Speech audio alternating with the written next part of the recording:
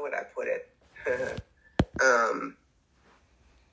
Is it old school? I don't, there's just kind of like the way she approaches things is that it's like either she doesn't want to be bothered, and it's great because then she lets me go off and do whatever I want to do, kind of thing. Or either she micromanages you. I mean, and about dumb shit, excuse me. No, it's okay to curse. I'm like the dumbest shit. I'm like of all the things that you're going to needle me about this little thing over here, and there's this other thing going on over there, and so it's just silly, and it's like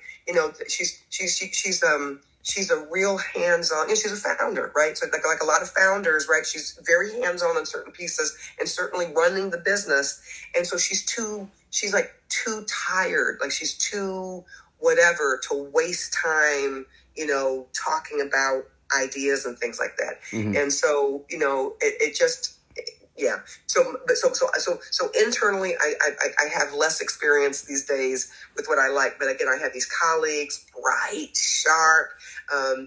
It's like, I'm kind of like I'm actually quite the introvert, believe it or not. I mean, it's like, in Myers-Briggs, I'm like, my eye is off the chart. But, in this group, I work with all these like evaluator types, these kind of data wonks and it's like, and they're so sharp, they're so bright, they're so detail oriented. And so we hash things out from like a concept, vision, timelines, work plans, and we work together really well. And then we do our thing, and then we come back together and we check in. And if there's any news, we're really great about email. And I'm like, this is the way I like to work. I like to work with smart people, but that where there's that balance of like, I call it hive mind, do your thing, come back. And then when it comes to delegation of things, it's like, we, at this point we kind of know each other well enough, like, hey, so-and-so, would you, sure, of course, and I can, pitch into it, and it's beautiful. It's just beautiful. And it's just, and we're,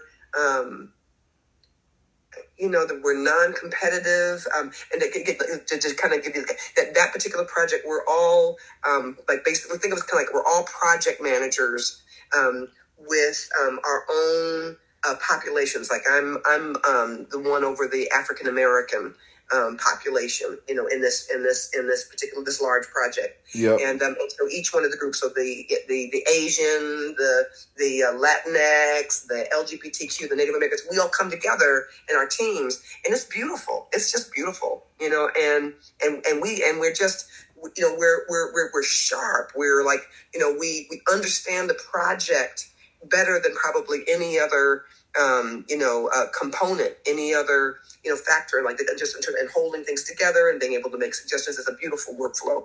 So, I don't know, I think that kind of, that's my favorite. That's my favorite. No, I hear you. A couple things that I think stick out to me is number one, and something that I think to lock in on is the moments of how you like to experience autonomy versus micromanagement is something you may want to kind of look back over your notes. And when you'll see it comes up a lot, I'm like, am I going to be okay? Because I'm so free. Yeah. I'm like, how am I going to do? And from what you're describing in these situations, I'm like, I don't know.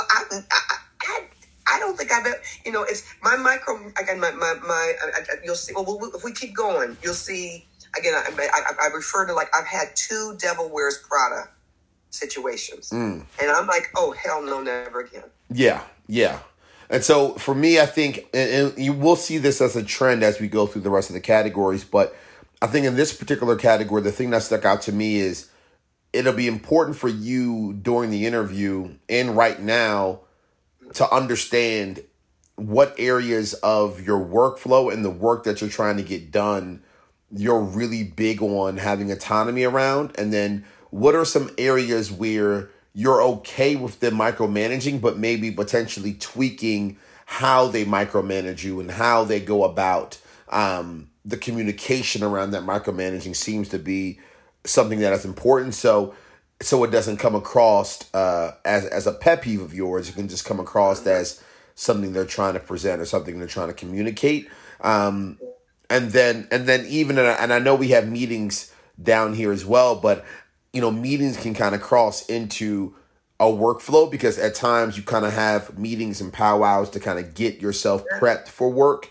That was another one that kind of stuck out as I'm looking over this as well. So let me ask you about this, because here's the thing about like and it may not be a workflow issue. It may be under this kind of like wherever support is. Like sometimes what I've been really annoyed by is like, when there's this sense of, the micromanagement or the demand or whatever. And it's like, but again, not having the support staff and it's not just support staff, like as an admin. It's like, it's like when I say we have just where I'm currently like one admin person, that's like, there's no tech person. We have one brother who really, to his credit, I'm like amazingly, like when COVID hit, he just, he's a nerd, as it turns out. Who knew? And he kind of stepped into that kind of Zoom facilitator role. I don't know what we would do without him. Yep. But we don't have anybody who's like, like, oh, here, we've got these different tech platforms. Like, I don't know if you've heard of Zoho. I haven't. Yeah, so Zoho's like, and it's like, it's just been a hot mess. And so it's like, okay, so you're making these demands, but you don't provide the staffing support, to be able to respond to these in a way that's really, that's productive. And, there should be, so I don't know where that will end up being. It's like, it's not that I resist accountability. It's just that sometimes I find that managers, they can just be like, like, hello, like you're like, woohoo. Yeah, no, I get it. Yeah, that would cross into a workflow to a certain degree, because again, when you're trying to get into the work, aka your workflow, and you're going through a process of how you're getting something executed, a meeting may pop up where there's support staff that's needed. There's someone that's needed to keep things organized or push through a certain communication flow or channel. And if you don't have that, it can make your experience more difficult. So, all of these things, again, are important to highlight and remember and lock in on as you try to determine, is this going to be a complete non-negotiable?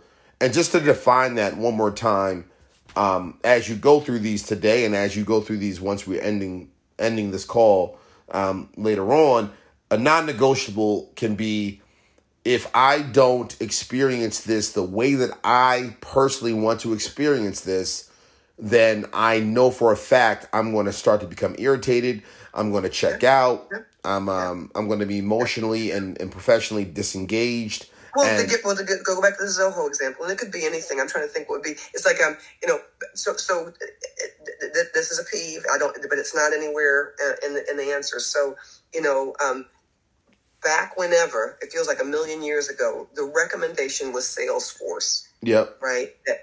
And our boss decided, it's out of the question. It's even whatever the Salesforce for nonprofits. It's too expensive for us.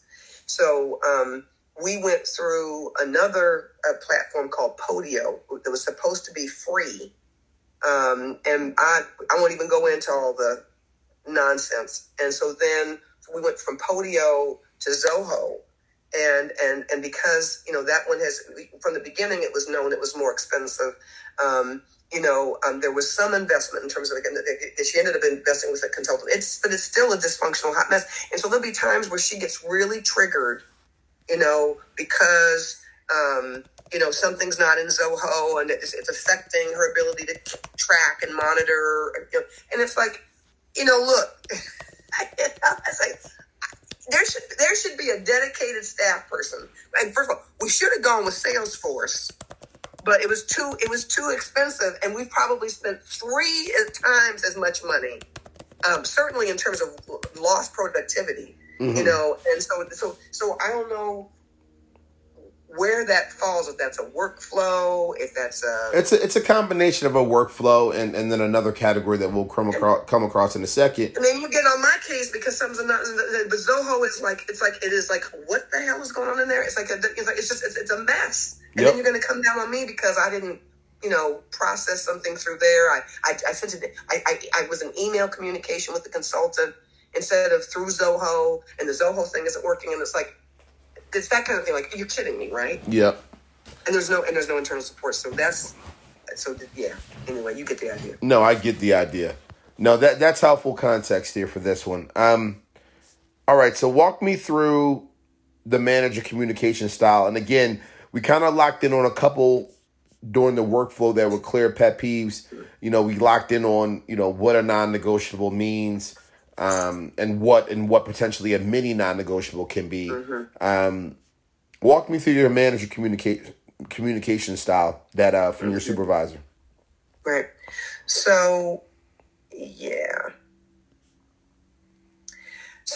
So I've had, you know, so I was at an alternative college. So again, my career is, if there's any unifying theme, it's I've either had bosses, managers who were founder types, which has been or when I was in higher education, I was in this alternative college with a little more freedom, and I had of the 12 years I was there, I had a mentor, Mike Ford, for probably like 6 years of it. Yeah, then I had a couple of those who were just inconsequential. Yep. And so I've enjoyed a lot of freedom. I mean, or enjoyed, with air quotes. And so, and I can just tell you, for whatever cost around growth and, and promotion and whatever, I have the trade-off that I have settled for, because I don't like to be micromanaged. I don't like to be, nitpicked,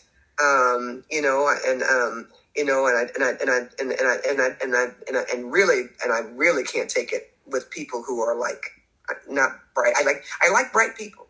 I like bright, talented, people, and I can put up with a little more from a bright, talented person than I can from as I call them, a paint by number petty bureaucrat type. It's like, it's like that. Like, it's like that.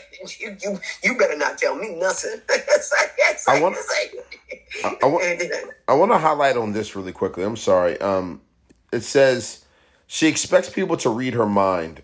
I think what you mean by that, as we think about communication style, I think what you're looking for, and there is another piece of communication style that blends into internal comms. I think what you mean by this is you're probably looking for your next leader to proactively unpack her thoughts the second that she has them, as it pertains to, workflows, as it pertains to the focus of the team, as it pertains to like agendas and what's on her mind, as it pertains to your work, and not expect you to just proactively know what she's thinking and then have there be a misalignment of expectations. Is that correct? I would just make one correction. It doesn't even have to be on the spot. It just might be the most upsetting thing of this in the last few months was how she announced 60% to me. I think I mentioned it again, like one of my projects being bringing together agency leaders and the community around criminal justice and mental health. I produced an event in the fall. I had colleagues who said it's like the best thing on track. That's not coming. It's done really the most important thing. It was a great day. It's like, and we've gotten a new grant based on it. I'm really excited about it. Anyway, but the day after this event, to me, like out of the blue, I'm like, there was no like, great job, Lil, none of that. She's like, either come back into the office full time, or I need to reduce you down to 60%. And it turns out she's like, because I moved away from Sacramento, right? She's like, I was hoping that you weren't going to move away, but I'm looking at, it's time for me to start thinking about retiring. And I had been thinking of you in terms of succession planning. And so and it's just like, yeah. And, me and my there's another project manager, and it's like when I went to him, like, so has she been talking about it? She hadn't talked to him either about like succession planning. Like, I mean, you could kind of assume it, but we had not had one conversation with even one hint that that's what she's thinking about, like retiring in the next year or so, and that somehow Will and I are going to take it over. And she's telling me this, and either giving me an ultimatum of coming into the office, like commuting 75 miles, at least 3 days a week, or I'm being reduced to 60%. That's what I mean. And it's like, I don't know how long she's been thinking those thoughts. And she doesn't have to tell me as soon as she's thinking about it. But you don't give me an ultimatum like that, and that kind of thing. Like, put a gun to my head, a financial, be reduced by 60%. And it's like, and oh, by the way, I've been thinking about you taking over. How about having a conversation? Like, what if I didn't want to help? What if I didn't want to take over? Shouldn't that be something? Shouldn't we be talking about that? 100%. You know what I'm saying? So whatever that, so that to me is like, I think that's pretty reasonable. I don't expect you to tell me your moment by moment, but if you're thinking those kind of big long thoughts, there should be some communication going on. 100%. And that's why this section in internal comms kind of blends well with each other. Let's get into career mapping here. This one is not that long. You're getting closer to retirement. So walk me through any thoughts you do have on career mapping. Yeah, like you said, I did a horrible job. No. No, with this, I was oh boy. Well, no, with this one, give me your context. But if you are getting closer to retirement, this career mapping variable may not be that important. It's frankly important for folks that feel like they need to be doing certain types of tasks and projects so that they can get themselves in a position to get promotions down the road, and strategically connecting the dots now. If I could find the next thing or the next two things, right, that would take me on out, and it had the right stuff, baby. I'm just looking for, again, if I could find like a 5-year and 5-year, or 2-year and a 7-year, or something like that. I'm imagining, unless I win the lottery, it's like, I can, based on my retirement planning, I'm gonna be working till I'm 70. Okay. And so, and that, but I want to do it in a way, like, that Devils Wear Prada thing. Yeah. Like, again, the energy that took physically. Did you see the movie The Devil Wears Prada? I did, years ago. Yep. Right. I mean, that for those of us who were working, that I was working for a millionaire. You're too young. Do you remember that show, Dallas? Dallas. What was it about? It was about Dallas. It was based on this oil family down in Dallas. Okay. JR, whatever. It was a big deal before you were born, right? And so I worked for a woman whose father inspired that character. He was, at one point, he was the richest man in the world. He was the Bill Gates of his time. And he was like a Dallas. And so when I say Devil Wears Prada, like, for real, I was working there when it happened, when that movie came out. And it was, it's a kind of a psychological, emotional, physical exhaustion. A constant jump, how high, one of the terms she liked, and constantly, like, she liked people to be working like their hair was on fire, and here's all I know is I don't have any of that in me like I did when I was young. Like, whatever it was, I don't have any of that. So in terms of a career mapping, it has to be someplace where, again, it's like, I get to be me. And hopefully,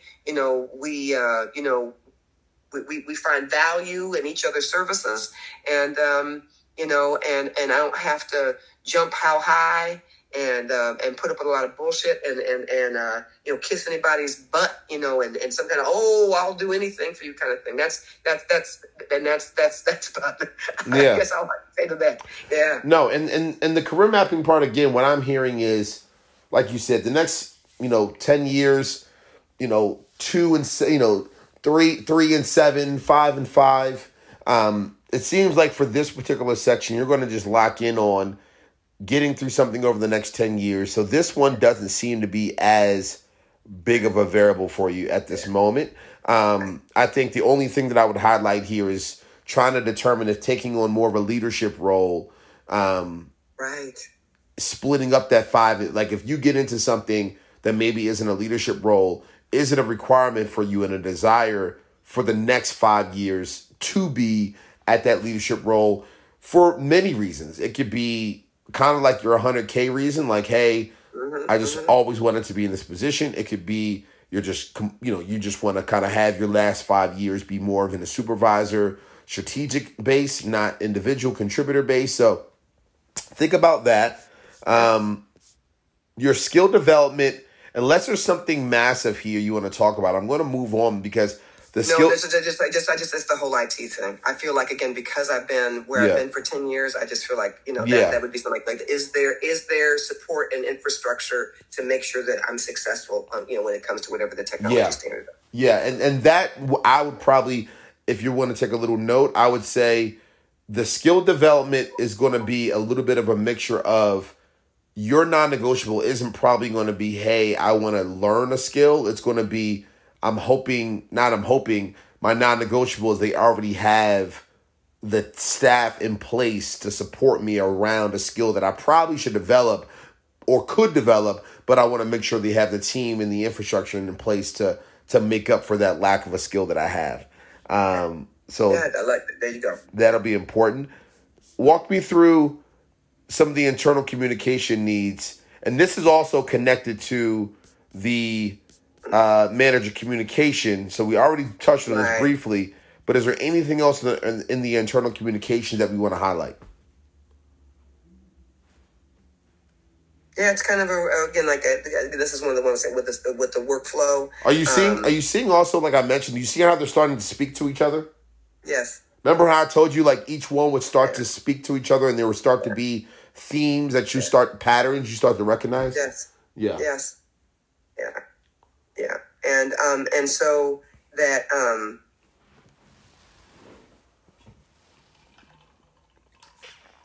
what would I want to say in terms of in terms of getting at the non-negotiable, it's that I think this, as I sit here looking at it, on the shared screen, I would say that this is probably the area where, when there's toxicity, you saw me highlighting that, right. That this is, that this is usually part of the root cause, and so I guess getting at what is the culture, what are the structural components of a healthy work culture, and communications, that sweet spot, because again, when there's not healthy, and there's more than one way to do it, and again, and I know I have colleagues again who have, they use the technology. There are different kinds of internal boards and stuff and things that people use other than email. I'm open to any of those things. Again, I have some, I have some weak spots, but if technology is the way to do it, just as long as it happens. Because I find that when there's not good internal communication and folks are mistrustful and backstabbing, it's usually because of this kind of stuff. Yep, exactly. So this may be again one of those moments where you have a micro non-negotiable within the macro. So how would you bring it up? I was like, do you all have a toxic workforce? What's going on? Like, how do you ask people? Well, let's talk about it, right? So when you look at the lack of transparency about decisions or proclamations or emailing, what areas in here, what's a realistic example that you've experienced that made you write this? And I'll give you the question you could ask. Do you have any real-time examples that kind of made you write this? Then, kind of like the one I mentioned earlier. I mean, in fact, again, around the 60% and how it all happened and succession planning. It's but I would say in previous job situations, right, where I'll go back to the foundation, where I work for the Millionaires. It's like there was an atmosphere of such fear, right? Because, there was information that was, there were folks who felt like, Helen hated them and all that, and that, so there was a withholding. There was a withholding. There would be something in the way of a reprimand, but it never, it never came back around in a clear way. It felt like information went into void. I mentioned, I can't remember which answer there was, but I mentioned that I had one job where, I mean, a tedious weekly progress report was required. One of the dumbest things. And so it would go, you'd submit it, but there was never any feedback. Yeah. Never any, so it was like, you always kind of felt like you were always kind of like, am I doing okay? Am I doing okay? But you never got anything back. And it's just so in that example, a question you could ask in the interview, and we'll remember I told you we'll get into this section once we get into the next session, because we'll actually break down certain questions that you can ask connected to your non-negotiables.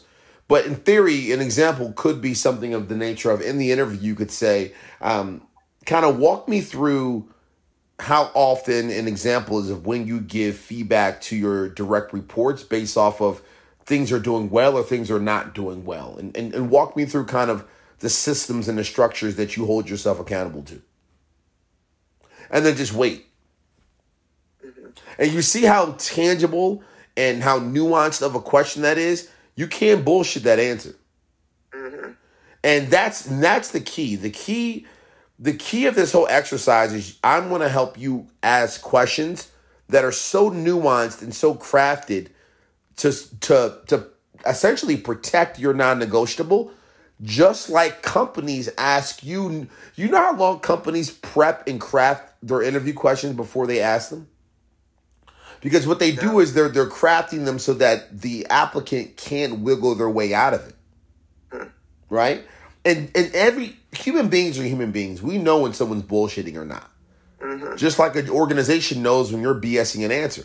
And so if you were to craft your question to get deep into, give me examples of when you give feedback, how often you hold yourself accountable to that feedback, what systems and structures and measures do you have in place that your direct reports know when they're going to be receiving feedback around positive or negative things that they're doing. You're asking for examples, you're asking for systems, you're asking for infrastructure, you're asking for how you hold yourself accountable as a supervisor to give that feedback. They really can't make anything up in that moment unless they're just an incredibly witty person, and there's not too many of them out here. People are not too witty.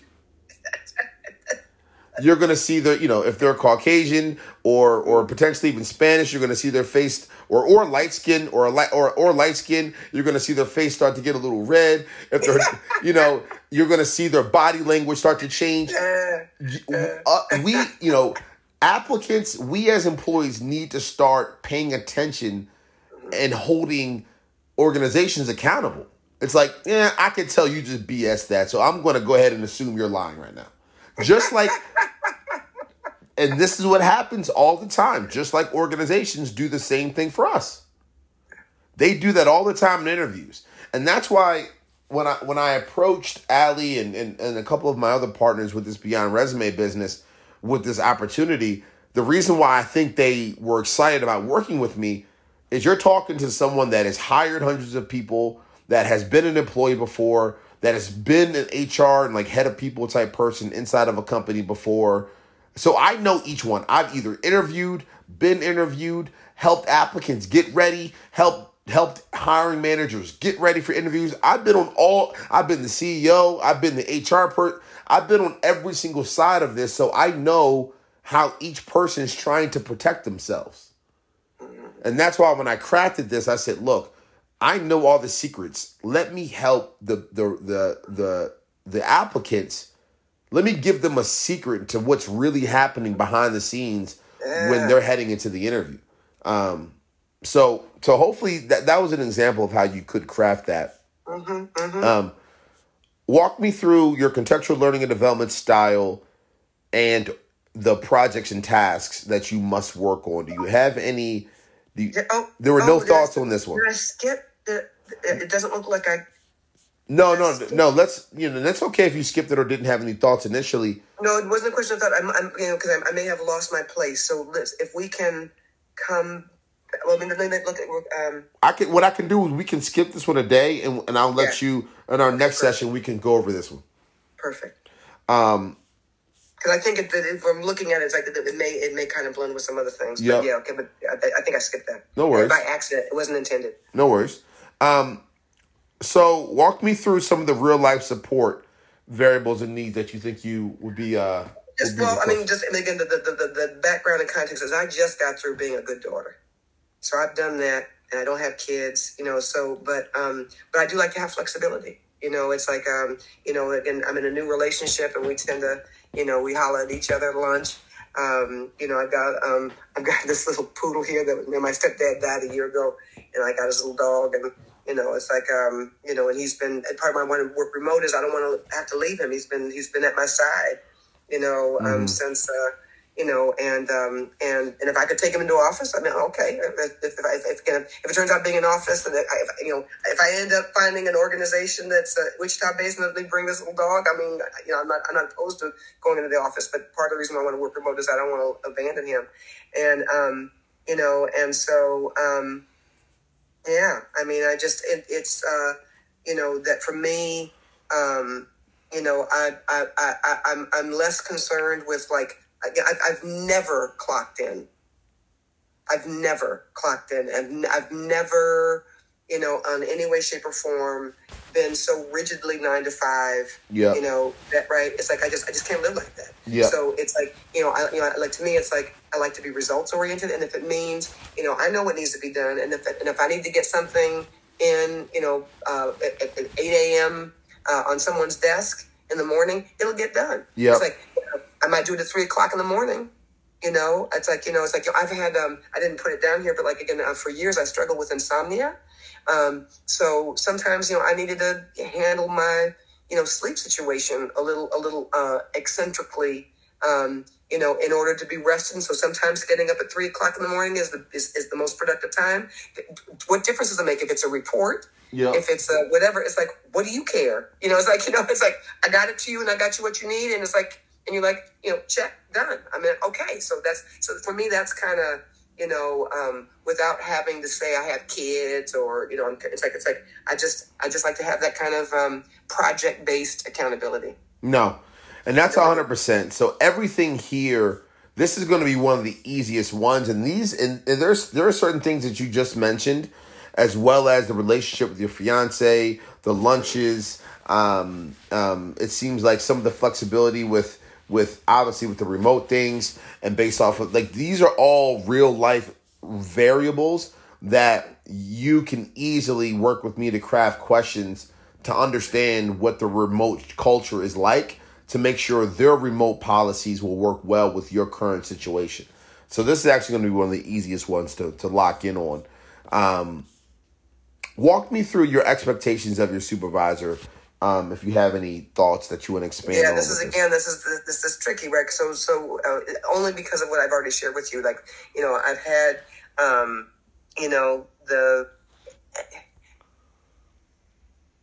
guess some of it is like, I don't know what I'm missing. Like, again, it's like, there's a part of me that's like, if I were to say, Lillian, if you had more structured experience with more structured hierarchical supervision, maybe you would have grown more. Maybe you would have been more of a leader. Maybe you would be making more money. Maybe if you hadn't been so drawn to situations that allow you to be independent. So I don't even know what I'm missing, in terms of the positive. Well, think about it from this angle then. Think about it from not necessarily what you're missing. Think about what examples either did not go well or, like you said, did go well that will be non-negotiables moving forward. See, I think what a lot of clients get confused is this doesn't have to be a non-negotiable from a negative perspective of things that you experienced. There may have been positive things that you experienced that you want to make sure you get again in your next organization. And then you also kind of have recognition here. Walk me through that. But so before we go into that, just remember that for this category and every other category, there may have been things that were amazing at your previous company that you're like, you know what? I liked how that felt and I like how that I experienced that. So much to the point where I'm requiring this to be a part of the DNA of my next job. So could you scroll down so I can see the header for this one, what this section is called? Yep. Okay, so direct report. So again, this may not be the right way to frame direct report, but it's like the things that I have done in my career that I'm most proud of. It has been when it's like, okay, we've got something that's ambitious or whatever. Lillian's going to be in charge of it. And, and again, there's been freedom and autonomy, right, to be able to do it. And it's ideal when, I feel like, I have the approving, support of someone in the background. But one of my ones I'm most proud of is even at Devil Wears Prada. It's like I wore so many hats. It was ridiculous. I'm telling you, that movie was like, it was eerie. I had so many hats. I was the director of the grants program. I was the communications, the newsletter person. I was the relations with I was over this new initiative called Faith and Feminism, that had been the baby of the founder. And even with all that crazy tension, I pulled it off and brought this vision that was just kind of like in her head because she's so bad with people. And I was able to pull together, luminaries, in the women's rights movement, and women leaders and of religions in New York City. We had our office, Fifth Avenue, the 79th Fifth Avenue, over the foundation. That milieu, and even with that pressure, even with that craziness with the boss, it's like they let me. They basically just take, they threw it at me like a football, and it's like, and I love it. I love it. So is that a direct report thing? I don't know if I'd call it that, but there's something about being entrusted with something, and especially if it's ambitious, and and again, it's like I would love to. Imagine that, maybe in the last part, if I had a direct report, like a manager, like, listen, Lillian, you're really good at this thing. There's this part that I'm just going to kind of be mentoring you on, to help take your skill set to another level so that you can produce even better.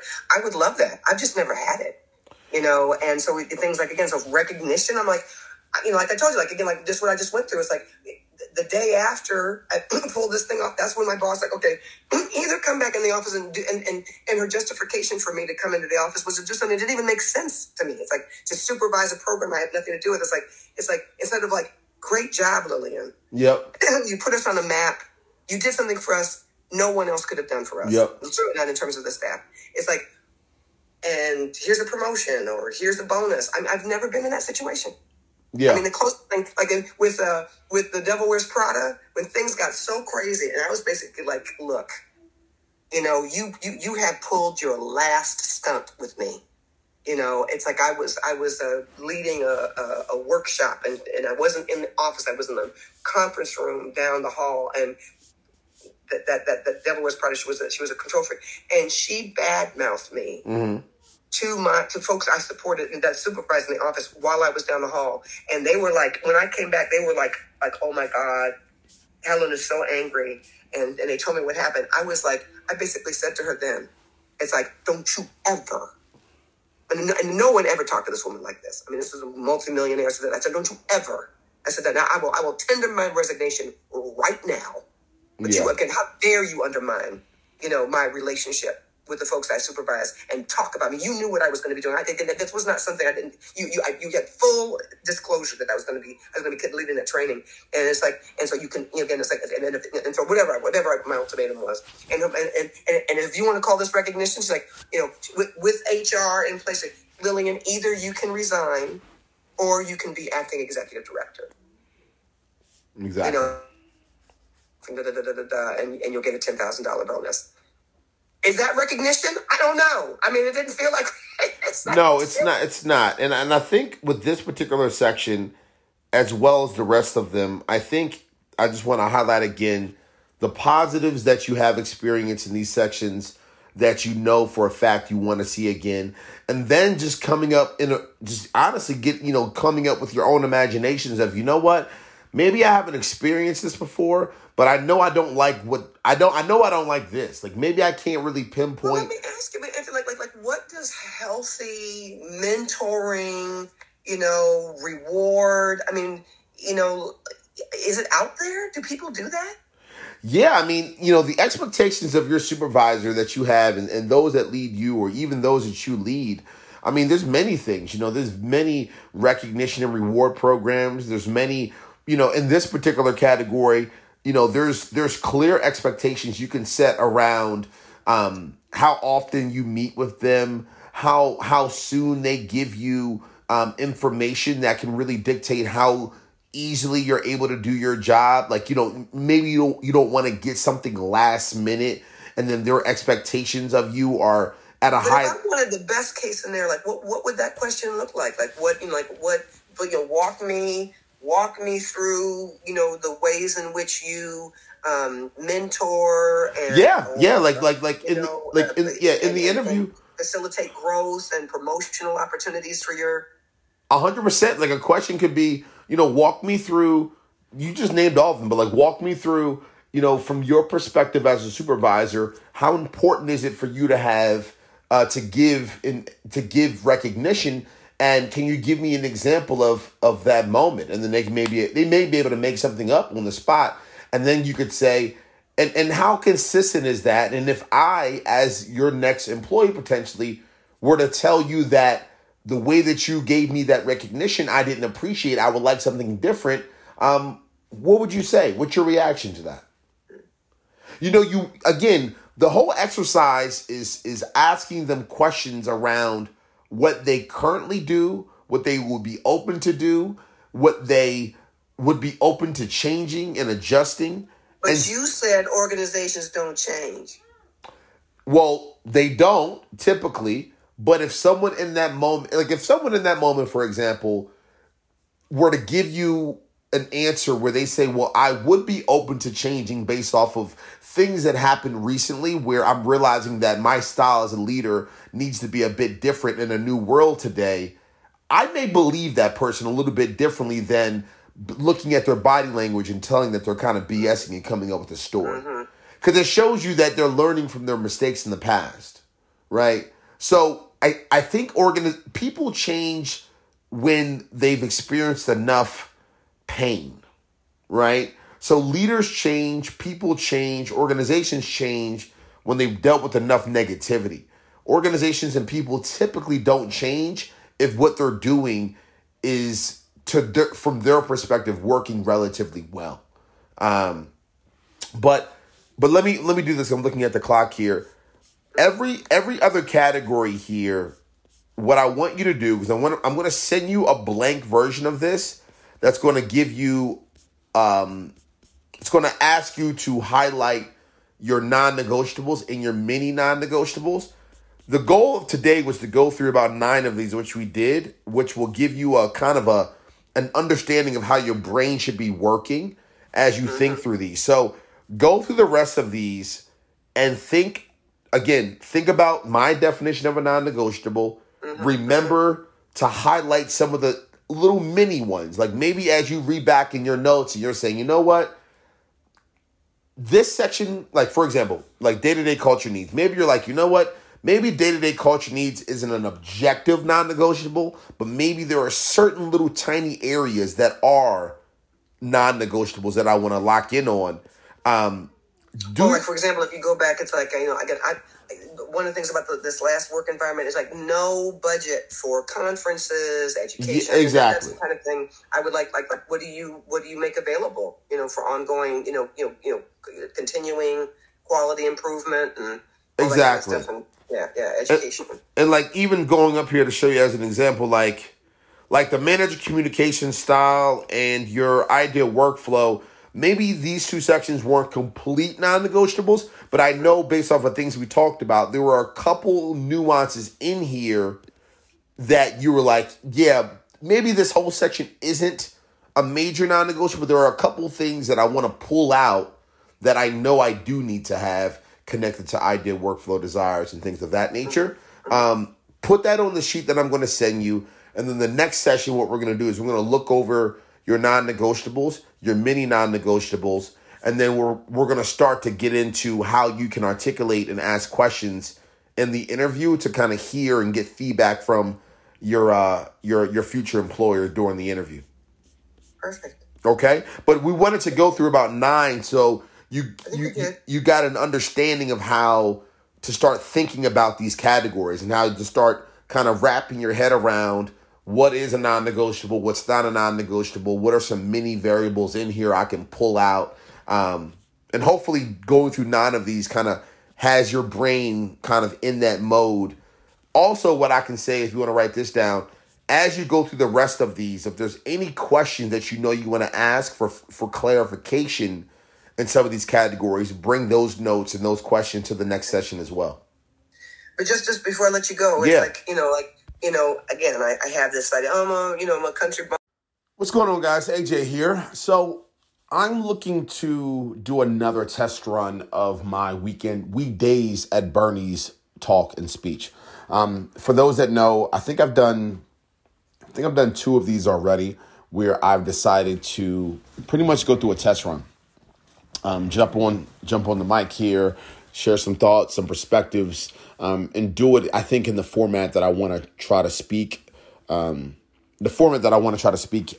like or at the overall event, and just get my cadence down, get my timing down, get my examples down, and just see how natural it is. So this part will probably be the very last part. It'll probably be about 20. I'm going to try to make it 15 to 20 different minutes.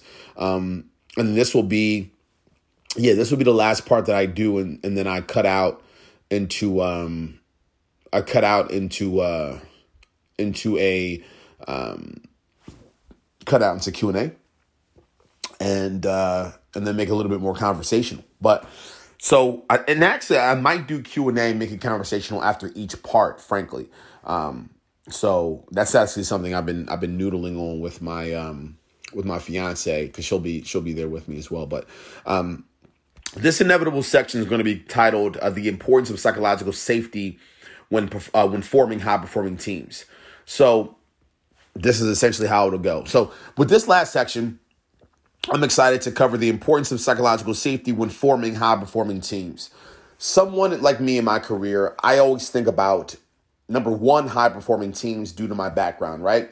As you heard in my intro, I spent some time at the D1 level, the top tier D3 level. I played for Wesley College, and I played for West Virginia. And with those teams and with those opportunities, and obviously being at a pretty high level throughout high school, and even some professional once I left the university, I really understood the importance and the infrastructure of a high-performing team from a sports perspective. Now, at the time, I don't think I did a lot of the research that I've done now to kind of couple that instinctual perspective of kind of being involved with those teams for a while. But now, kind of with my old age and with some studying and some more experiences, I have a perspective of the importance, the key, the elements of psychological safety that you must lock in on when trying to create high-performing teams and, frankly, trying to manage high-performing teams. I think the very first thing that's not even on the bullet points of things that I want to cover that I just literally ad hoc thought about right now is, with high-performing teams, you have to take in consideration the fact that you are dealing with A-level talent from a perspective where you have to really manage that talent individually. I look at, let's go back to sports for a moment. You look at the Warriors right now, right? And what they're doing. Steve Kerr has to be very thoughtful around how he manages and supports and understands Steph Curry.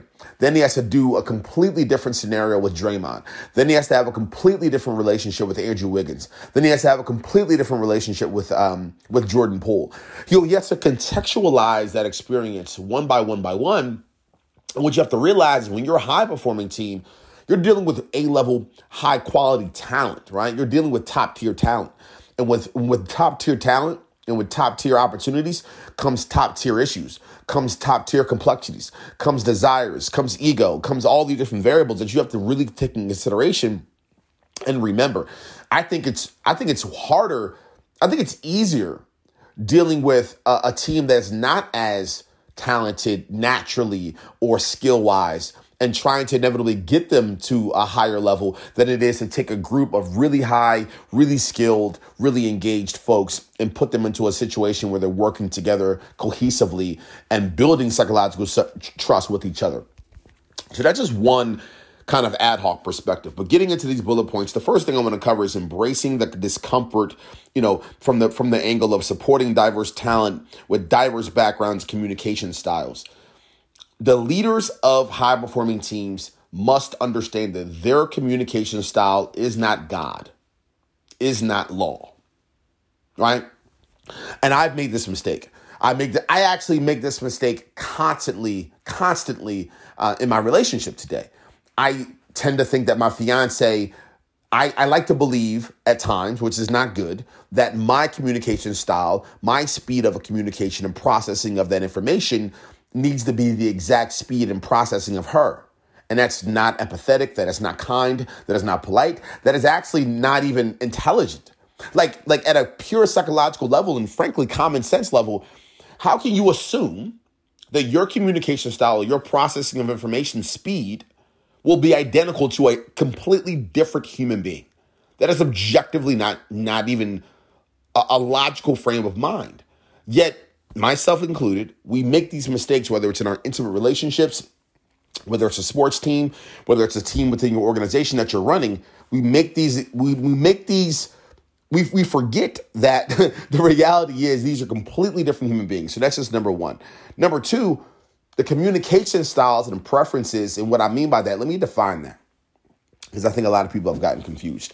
There are moments where I'm literally talking about communication, like giving feedback, that style, the way you like to structure your meetings, the way you like to literally communicate new ideas or perspectives or hold people accountable, the way that you literally communicate via email, your internal communication strategy as a leader, the amount of information that you provide contextually when generating and working with folks from an ideation perspective or a workflow perspective. I think everyone had, the moments where you are a little bit brash, you are a little bit rude, you are a little bit impolite.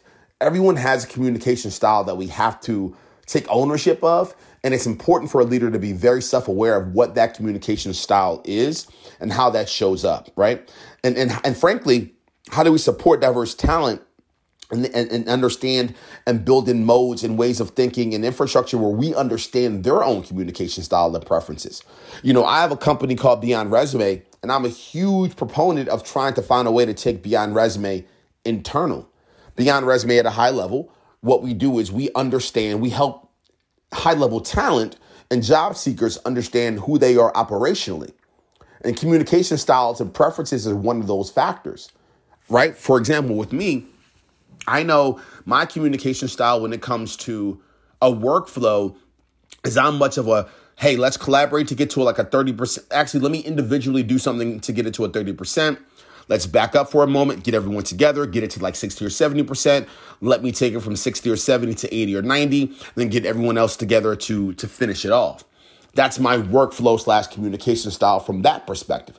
I know I'm very brash and honest and direct, but incredibly empathetic.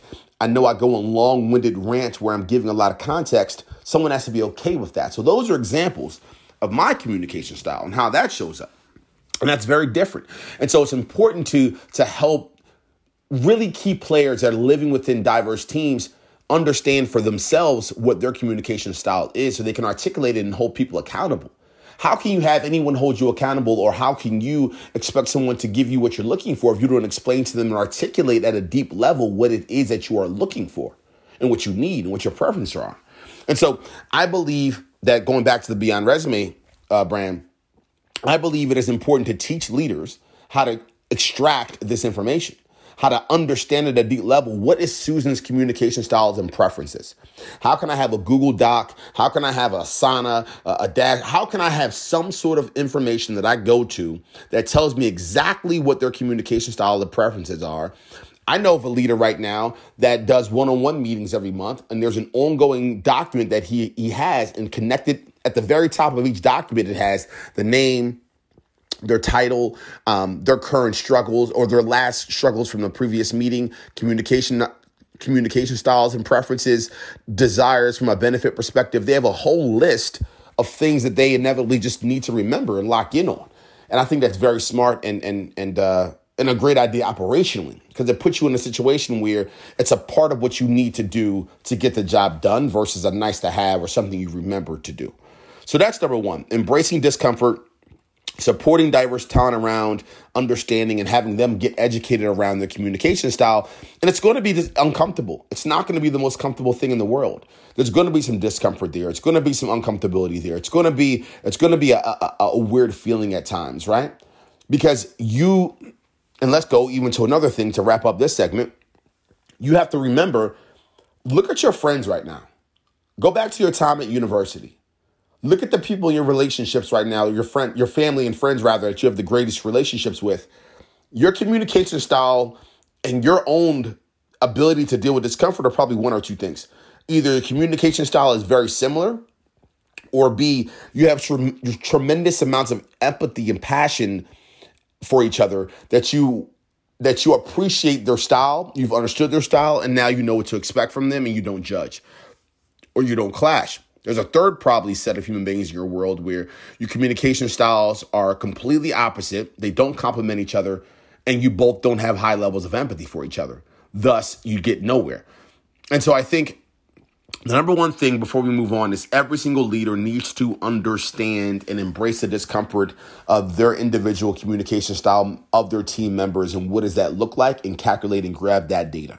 The second thing, learn from each other, learn from your teammates individually around what is going to create and allow them to perform at a high level from a psychological safety perspective. So again, imagine you're a team player. I know right now, if I were to join, actually, I am in the process of looking for another job.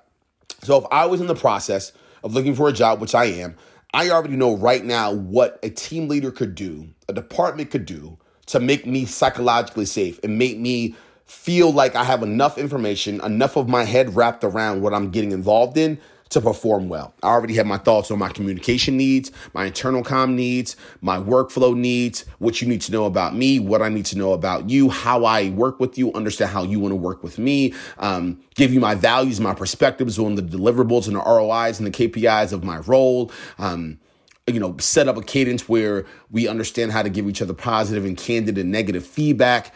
I have thoughts around how we can do that, right? How we can create those psychological safety channels, if you will, so that we can all perform at a high level. So it's incredibly important that each team member learns at an individual level how to create safety, how to allow and support each person to live and to perform and to work at a very, very high level. So I'm going to put a pause there. I'm actually making great time. This is about 12 minutes in. I have 3 more bullet points for this. So I would have easily got to 20 or 25 minutes. But I honestly, this was a test run, but I really did the test run so that you guys could learn. The 2 things that I locked in on today connected to psychological safety, high-performing teams, the examples that I gave, it's something to really pay attention to. And I think we all should, just fucking pay attention to it. So I love you. Thank you. And I think there's a lot of good here. And there's definitely some things to kind of lock in on and get excited about. Thanks a lot.